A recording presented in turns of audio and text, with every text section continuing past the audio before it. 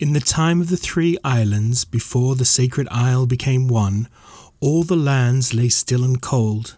The gods moved over the bare ground, working their magic and creating a dominion for themselves. They created mountains and valleys, forests and grasslands, and over eons they created all the creatures that roamed, flew and swam. Powerful magic was used to create this wonderful world, and it should be of no surprise that, left in hidden parts of the earth, bits of magic remained. The energy flew through the lands, swirling and wrapping itself around things. Some objects became magically enchanted, while others resisted, and the energies would move on. Eventually, finding cracks and fissures in the earth, the magic seeped deep underground to where the rocks are so hot they flowed in rivers of lava and ash. Unconstrained by any god, this magic took on a life of its own, and acting upon the fiery depths, it forged an egg. This egg, hard as diamond and heavy as lead, lay quietly within its inferno-covered home for centuries. Magically fertile, the egg held a living thing, safe within its impenetrable walls. An animal never seen by god nor beast. The creature grew larger and stronger as it was nourished by the blaze and the magic that surrounded it.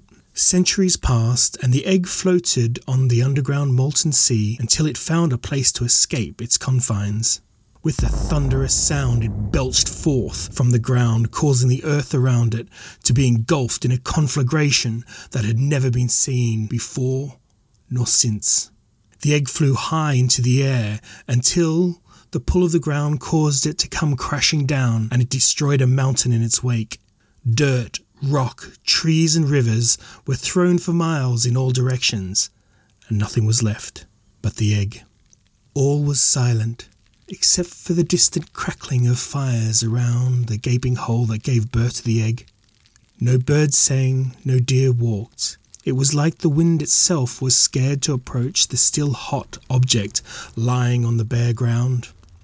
After a time, a cold mist rolled in and tightly wound itself around the land, but still the egg lay silent. The mist turned into rain, and the rain into a torrent. The egg started to move, rocking from side to side, until finally, with a sharp cracking noise, it opened. As the egg opened, a stubby little snout popped out. The creature's nostrils barely slits through her scaly skin. Then, pushing with all her strength, she was finally able to push her entire head out and, for the first time, saw the world around her.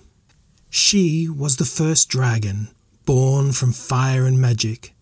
She would go on to be the mother of all dragons that once roamed the earth, and her name was Alfiest. Alfiest roamed the earth, and when she found a suitable place, she would lay her eggs. These eggs would then birth their own dragons. These dragons all had their own personalities, and although many were benevolent, a few were not. These malevolent dragons were driven by greed. They caused havoc and destruction wherever they went. Millennia passed, and a new inhabitant started to make itself known throughout the lands: humanity. These people gathered in their tribes and moved through the world, building houses and villages and roads and farms. They lived deep within fertile valleys as well as rough and unforgiving mountain tops. As the tribes grew and expanded, they encroached on the lands of the dragons, which at first was greeted with awe and wonder. The tribes of humanity met many benevolent dragons who helped the people and protected them. As time went by, though, the tribes encountered the malevolent dragons, who went on to exploit and sow the seeds of hate and despair in the hearts of humanity. People would go on to fight each other, and in between these tribal battles, they would fight the dragons. Constantly at war, the whole earth would tremble. The dragons, once challenged, would lay waste to the lands of the tribes, and the tribes would retaliate by destroying any dragon they came across, no matter what the creature's disposition. The wars between the tribes and the dragons raged for centuries, leaving great scars and rifts upon the land. The fighting did not go unnoticed by the mother of the dragons, and she wept great tears of sorrow and remorse. Alfiest took to the skies and travelled to the lands of the dragons. She stood before them, and using all her authority, she appealed to her children to learn to help the tribes of humanity. But anger and revenge were now in the dragon's hearts. No amount of pleading from their mother would change their minds, and they stood as one to banish her from their lands. No longer would they listen to Alceste. She had no control over her children, and all she could do was let the wars rage on. Sorrow upon her, the mother dragon left that place and flew high into the skies. Her heart was broken, and as she looked down at the battles that were being fought below, she lost her faith.